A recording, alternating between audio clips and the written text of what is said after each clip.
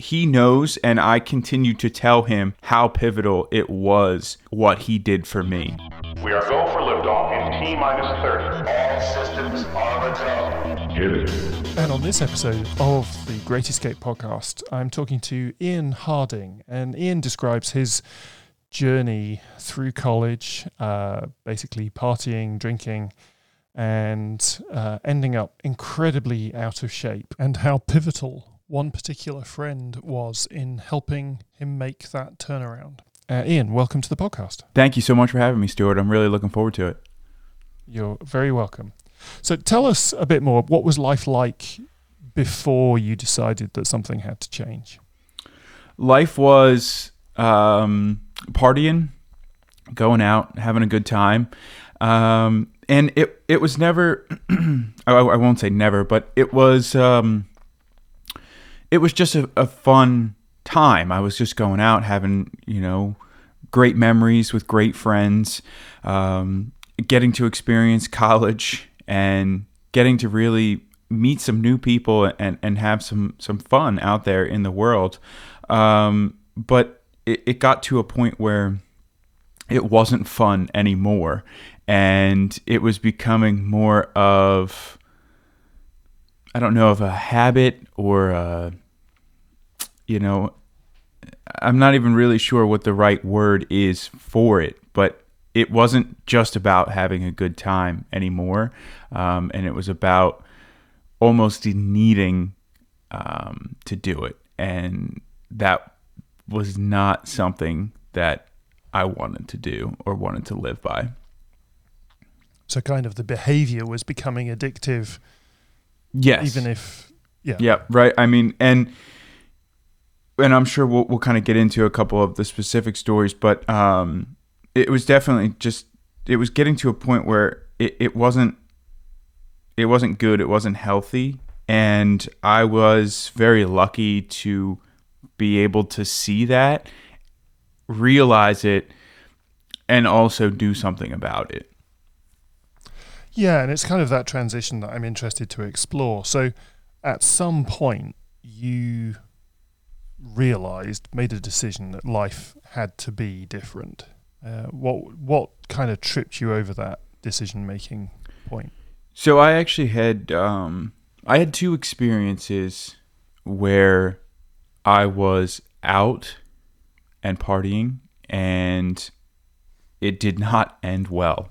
The first one was probably the quote-unquote better of the two. I was at a friend's wedding, and I hadn't really eaten very much that day, and it was an open bar, and so you can pretty much just, predict what had happened there.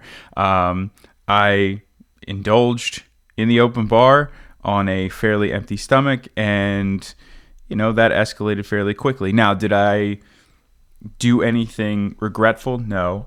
But it just felt like I was the guy that was heavily intoxicated. Now, I spoke to said friend after the wedding, and they were like, nope, you were pretty much on the same level as everybody else. But for me, consciously, I knew that I was a little bit over the edge, as my father used to say when I was a kid.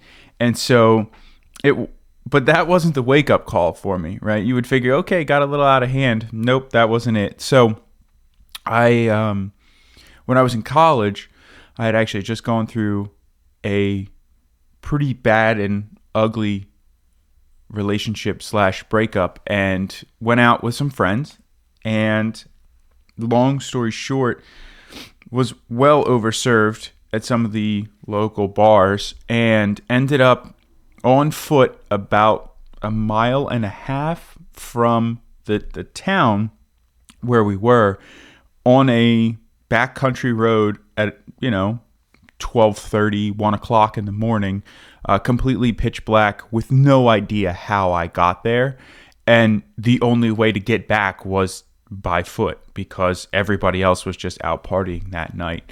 And so that was the experience that I knew I really needed to make a change. And obviously, when you're, walking back a mile and a half after a night of drinking, you have a long time to do some thinking, because I wasn't exactly walking at a very brisk pace.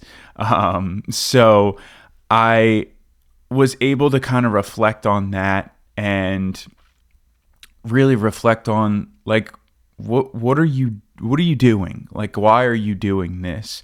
And what are you going to do about it? And what conclusions did you come to on that walk? Or was it not on the walk, it was later that happened? Well, so on the walk, I knew that wasn't necessarily the best life that I could be living. And even the next day when I woke up, I thought it was a funny story. It was something I could laugh and joke about, and tell my friends, especially the ones who I was out with the night before, because they were like, where the hell did you go? Like, you were with us and then you were gone. And we're laughing and joking. I'm like, oh, you're never going to believe it. I ended up, out a mile and a half away. So it was just a joke at that point. But kind of the more I reflected on it, and this is one of my, I guess, issues, I guess you could say. One of the troubles I have is I reflect on things a lot, good or bad. And sometimes I reflect on them too much, and I just can't seem to let it go.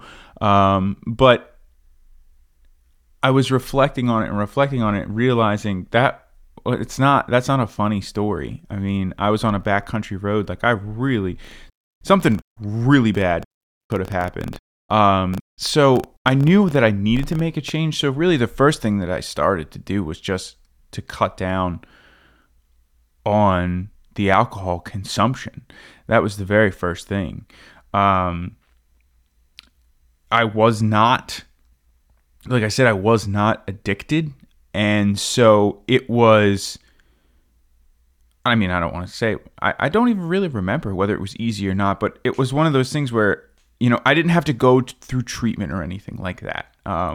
So I was able to handle this kind of myself before it seemed to get too out of control. And that was the first step that I made in the transition, was to really just cut back on the alcohol consumption. Okay. And so in a sense, that decision, you made the decision and you were able to act on it pretty much immediately. Yes. Yep. Because I knew that to the point in excess that I was drinking, I knew that needed to change. And so that I'm really trying to reflect back now, and I can't figure out, but I really, in my heart of hearts, I don't think that was something that was difficult for me at that time, because I wasn't dependent on it. I was really just using it as a vice and just overusing it as opposed to abusing it. But I'm sure there's some people out there who probably could have their own opinions on that.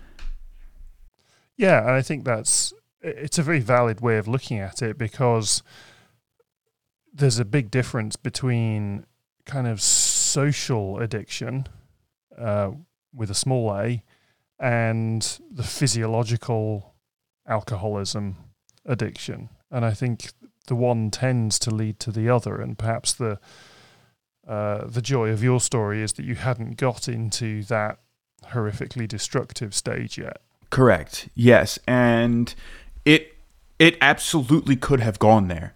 And it very easily could have gone there.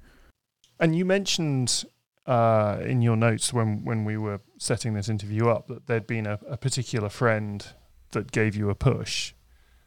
How pivotal was that? Or did that come later in terms of other things as well? So it came a little bit later, but that was 100% the most important part of my story, and I still stand by that, and I still stand by that friend. I still talk to him, just saw him last weekend, and to this day he knows, and I continue to tell him how pivotal it was what he did for me. And it didn't even stop with just that first interaction that we had and him getting me started. I mean, he's traveled to the national championship with me halfway across the country twice. I mean, he has been there since day one, and he's been one of, if not, he's been one of the biggest supporters for sure. So he just gave me a basic plan of what to do. And I reached out to him because I was starting a new job at a new health club, and I had access to the health club, all of the equipment, all of the resources there. And I had tried to do it before, but I never really wanted to. And it was this time that I really, really wanted to do it. This was something that I was finally making the decision on. I didn't have someone yelling at me saying that I needed to run because I had to get in shape for some, sport, or I was doing something in PE class. We were doing some run test or presidential fitness testing, and they were telling me I had to do it. This was my decision. And so as pivotal as it was, and as important as it was to have Jim telling me what to do, it was also equally as important that this time around it was my decision to start. And that is partially my personality, and I think partially what made it successful. And I think I'm leaning more towards it being my personality, that if you tell me I have to do something, I'm not going to do it just to spite you. But I think it's very, very important that, it's your decision to get started and your decision to get going, no matter what it is, whether it's fitness or not. Yeah, absolutely. And I think in any change environment, whatever the change is you're trying to make, the single most motivational thing is when we decide for ourselves that it's got to be for us, that actually I want to make this change. I've seen people talking about drug addiction. I want to get clean because social services tell me I can see my daughter if I'm no longer taking drugs. So I'm doing it for her. And actually, not until they sit there and go, no, I need to do this for me, is the change likely to really stick. Yes, absolutely. And it is, guess what? It is important to do it for your daughter or your family, and especially if it's, in respect to getting clean or getting in shape, because you want to be around for those people, right? But the whole reason that I started my Instagram and Facebook and now podcast, and it's called Do It For Yourself, is because that you have to come first. It has to be for you, you have to. It's the same as when you're on an airplane and they're going through the safety check and they say you have to put your mask on first, because you have to take care of yourself first. If you don't take care of yourself first, you're not going to be around. So that's how it's do it for yourself. Do it because you want to do it. And that's why that quote means so much to me, because from that first workout and the first time that I showed up to the gym, to the first time that I went for a run, to the first time that I did a triathlon, it was all because it was something that I wanted to do, and it wasn't someone else's plan. Yeah. And you talk about doing triathlons and national championships. Yeah, that's not a trivial transformation. Sort of losing 100 pounds and actually going from what I guess was a pretty couch potato life to actually reasonably elite performance. So actually, when I was overweight, I still competed in sports. So I played football all through kind of the elementary and middle school, transitioned to high school when I was playing lacrosse in high school. So it really didn't get to that almost couch potato status until college, because I wasn't going to play sports in college. It was really just more of a kind of a passion when I was younger. But I think the transition and the transformation comes because this was something where I could directly see the results from the effort that I had put in. And so I could see that if I continued to train and worked hard, I could see the results right there. Like, I could see the times getting faster. I could see the race results coming in. And it was also one of the first things that I felt like I was successful and competitive in. In lacrosse, I just did it because, a bunch of my friends were playing. I would score, some goals here and there, but I was never like a, top level lacrosse player. Mind you, I don't consider myself the top level triathlete, but it is something where I have had some success, right? I have stepped up on the podium for age group awards, and I have qualified for the national championships. The national championship is not just something that you can register for. You do have to go through a qualification process in order to get there. And in some of these bigger races where the competition is a little bit stiffer, you have to place fairly well in your age group. So I think this was something that I could see some success in, and so I wanted to just pursue that a little bit more and kind of see where it was going to go and where it could potentially take me. The success breeding success concept, where you've seen success, you've tasted it, and you've enjoyed that's actually helped you keep focus on not heading back to the life that happened beforehand. Absolutely. And that comes from the success breeding success comes from the weight loss, right? Because every time you step on the scale, or your clothes fit a little bit different, or you can see a visual result that maybe it's not reflected on the scale, but you can see it when you look in the mirror. It was all about those little wins along the way for me during the weight loss, and that transitions into triathlon, because not every race is going to be your best race. Not every workout is going to be your best workout, but being able to find those little areas and those little successes and being able to build upon those.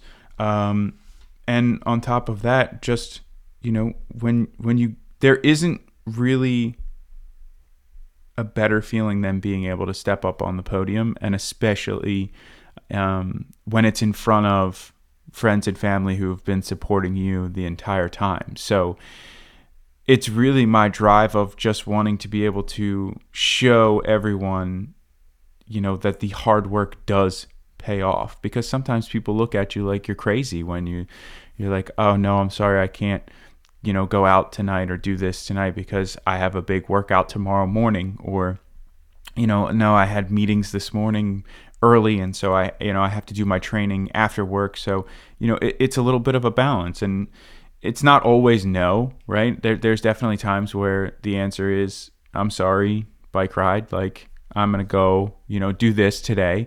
But at least when you can show them how much that hard work pays off, that's obviously a very rewarding feeling as well. Yeah, both for you and for your family to be able to celebrate that success with you. Oh, and Stuart, I mean, listen, don't get me wrong. I am not the only one who's making sacrifices here, right? I mean, everyone around me also has to make sacrifices when it comes to this journey. And so that's why I am forever thankful for them and the support and some of the sacrifices that they have also had to make. And that's a trade-off that perhaps in your case, they weren't aware that because sacrifice is a complex concept. On the one hand, you make sacrifices in terms of, do you socialize? No, because you've got a training session tomorrow that you want to focus on because you're aiming for a particular event. But the other side of that is, actually, if you had continued with the partying and the alcohol, that would have deteriorated. The family would have paid a very different price. Mm-hmm. Absolutely. And I made a joke, which was kind of a joke and kind of not a joke, but I don't know if she realized it at the time. But one of my favorite memories from the past 2 seasons has been, there's a race in August. The finish line happens right on the beach. I mean, this is a very typical summer race, right? And my grandmother has been there on the beach to watch me finish for the last 2 years, right? Which is absolutely amazing. I mean, it's amazing to have my parents there, my girlfriend there, but to have my grandmother there, who is very old school sometimes, and it seems like, there's definitely some things about this whole thing that they are like, what, they just don't get it, and I don't blame them for that. So when they were there, my grandfather was asking, okay, so what time do we have to be there tomorrow morning, this and that, and I told him what time. And he's like, oh, what? Are you kidding me? We got to be there. It's 7 o'clock in the morning. We're supposed to be having our coffee by then.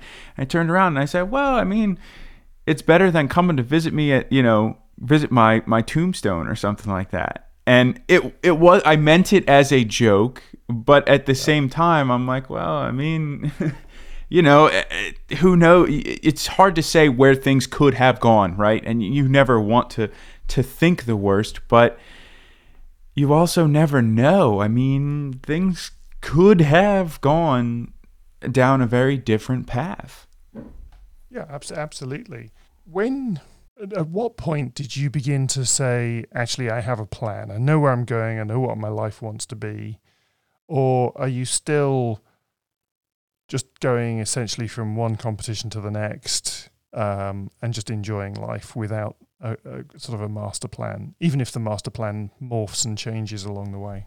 So I did have a master plan, and my master plan was to really focus this past season on 2 races, which was 2 different national championships in 2 different styles of racing. The first one in August, which happened in Cleveland, Ohio, and then the next one, which was supposed to be in October in Florida. The plan was to put all of my eggs in those 2 baskets, focus on those races, train very hard for those 2 races, and hopefully qualify for the USA national team, which would then compete at the world championship level, which happens luckily enough for us here in the States, in Edmonton, Canada in 2020. Okay. Unfortunately, due to a snowball and series of events that occurred, I had to actually put that whole plan on pause. So the World Championship will be in Edmonton, Canada in 2020, which is probably the closest that it's been to the States since it was in Chicago. But because of the events that were just ultimately out of my control, I could not commit to traveling to Cleveland, getting a hotel, doing the race, because that gets to be a very, very expensive trip. And the October race that I was going to focus on had actually been moved, and they picked a different venue, which is in Tucson, Arizona. Again, very expensive trip to try and do. So I was very focused, and when I got the news of some of the events and started to realize that things weren't going to go the way that I had planned, I got really, really upset about it, and I got really down about it, and oddly enough, did not turn back to some of my old habits, but I just kind of threw in the towel, and I was like, well, if I'm not racing, then I'm not going to waste my time training, and instead I'm just going to sit on the couch and watch TV and just wallow and be, oh, poor, pitiful me. And I came to that realization, and it was through the help of some of my friends, including Jim, who got me started. But I returned to training, and like I said, I was actually very lucky and very blessed. I was able to do the Wildwood Triathlon this year, which I wasn't even sure I was going to be able to race at all. I did the Wildwood Triathlon and had a great race. Again, was able to stand up on the podium and impress my family and get some pictures. And so now it's kind of, we're just going to take the wait and see approach, because I was getting to the point where training was starting to control everything, and that was the end all be all. And I'm doing this sport for fun and to keep me healthy. This sport is not paying my bills. And so I didn't see that until I had to take a step back and realize, oh, wow, this was maybe getting to the point where it was a little out of control, and I didn't have to quite take it to the point that I was taking it to. So, long story long, I did have a master plan, but unfortunately that master plan was derailed, and so now I am, just kind of taking it as it comes. And that's a really fascinating insight into yourself, because you sound like you had swapped one thing that was becoming addictive and you allowed something else to begin to take its place, and then you spotted that was what was happening.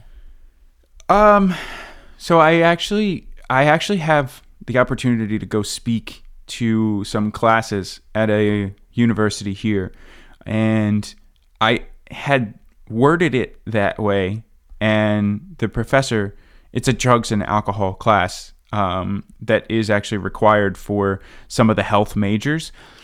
And the professor kind of looked at me and almost as if to say, I would prefer, or that's not the way that you should say that you replace one addiction with another, because that is how I was looking at it as well. But it's actually fairly common for people who are living in recovery to also be in triathlon. There's actually a number of people who are in the triathlon world who are living in recovery.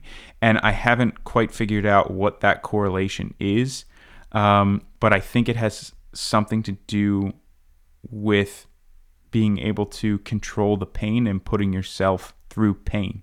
Because when you are in the throes of addiction, you're putting yourself through pain, right? And there's a lot of pain associated with addiction. I don't know that from personal experience, but I have seen it quite a bit, and I can see how much pain goes through and the suffering that goes through. And there is also an amount of pain and suffering that you go through in the sport of triathlon, whether it be 2, 3, 4 hours on your bike on a Saturday morning, or the pain of just going as hard as you possibly can for an hour straight in a race. You put yourself through a lot of pain. So I definitely traded one thing for another. I don't know if I was necessarily getting addicted to the training, but I think it was definitely something that I had to take a step back and look at. And sometimes in life, you're either going to take a step back and reevaluate things on your own, or there's going to be circumstances where you're forced to take a step back. And I was the latter of the two. I was forced to take a step back and take a look at what was going on, and ultimately make a decision. And guess what? Now I am enjoying my training more than I was when I was chasing that goal of qualifying for Team USA. Yeah, and that's often something that really hard for, whether it's athletic or any other your career aspiration or anything else, is actually sometimes easing off the gas a little bit and relaxing into enjoying the thing you're doing. Otherwise, it's just becomes another thing that you're being driven to do and actually isn't helping you particularly. Absolutely. I agree 100% wholeheartedly, because if it then turns to that, you're not having fun and you're not going to want to do it. And then that completely defeats, the purpose of doing it. That I'm doing this for fun. Like I said, this isn't paying my bills. I don't get a paycheck for this. I know you've got your own podcast, which we will leave in the show notes. Tell us a little bit about your podcast. So when I started this journey, I was looking for, oddly enough, a quote to put onto what's called a road ID. And it's just an ID that you wear on your wrist, just in case, God forbid, anything were to happen while you're training outside. It has all of your necessary medical information on there. So I was looking for something to put on there. And I'm looking around. I land on this quote: "Do it for yourself." I don't even know where I found it, how I got to it. But I'm like, wow, that really encompasses what I'm doing. So I started the Instagram page for Do It For Yourself. Started the Twitter, the Facebook, everything. And just started to post and share my story about how I was doing it for myself. And I had started listening to podcasts. Really love some of the, the big names out there: Joe Rogan, Rich Roll, some of these really big guys who are out there. And I'm like, wow, that would be fun to sit down and talk to people about how they are doing it for themselves. And I have to know some people, I have to be able to reach out to some people. Come on, I have a couple followers on Facebook here, have some followers on Instagram. Some of these people got to be willing to come on. And I just let it go. Never really followed through on it. And I kind of regret that now, because there were some opportunities that I probably could have taken advantage of, and some conversations that I could have had that I can't have now. And finally, it got to the point where I woke up one morning and I said, you know what, forget it. I'm going to the local music store. I'm buying, the recorder, the microphone setup. And I'm going to start this thing. I'm going to do it for myself. And then the next thing I did was I made a list of 52 people who I was going to reach out to, because my promise to myself was, if I was going to do this, I was going to commit to 1 year of podcasting and then take it from there and see where it goes. But this wasn't going to be just I'm going to pump out 5 episodes and then realize that I don't like it. No, I'm going to commit to 1 year of doing this. See where it goes. Oddly enough, the people who I thought were going to say no said yes, and the people who I thought would say yes actually ended up saying no. So that list of 52 people changed up over the course of the year rather quickly, but I committed to that year, and now I am still podcasting and really, really enjoying it. Through this world of podcasting, I've had some amazing opportunities, not only to sit down with people who I honestly thought that they were going to be like, who are you? I'm not a big namer like Joe Rogan or Rich Roll or some of Tim Ferriss. I mean, some of these top level podcasters. But I also have amazing opportunities like this one today to sit down with you and share my story with you and the listener of your podcast. So it's just something that I didn't really think that it was going to get to this point. I mean, I did think that, and I had the dream that it could get to a point where, I could be building something up. But at the same time, I mean, I'm sure you've seen the stats of how many podcasts get released every single day, on Apple Podcasts and Spotify and all over the place. So, yes, I am out there. I'm doing the podcast thing. I have been doing it for coming up on 2 years now. I started it in January, so I'll be hitting my 2-year mark this coming January, and it's been so much fun. I really, really enjoy it. I'm having a lot of fun. I love having the opportunity to upgrade some gear and look at some things that that I had when I first started, and kind of transition to some of the things that I have now. So it's just been it's been a ton of fun. So anywhere where you can get your podcasts, the Do It For Yourself podcast is out there. Excellent. Thank you so much. Absolutely. Thank you, Stuart. Thank you so much for listening to this episode of the Great Escape podcast. You can find other episodes at all the usual places on iTunes, Stitcher and Spotify, or at the website greatescapepodcast.com/episodes. And if you'd like to contact me to talk about any element of this episode or others have covered, please go to greatescapepodcast.com/contact, and you can find all the ways of getting hold of me there. And if you're stuck in a situation and you can't find the way out, please go there, send me a message, and let's see how we can work together to get you unstuck and moving forward with your life again. Please do share this podcast with your friends and family, other people you think might appreciate it, and comment on episodes or send me a message. I'd love to keep the conversation going.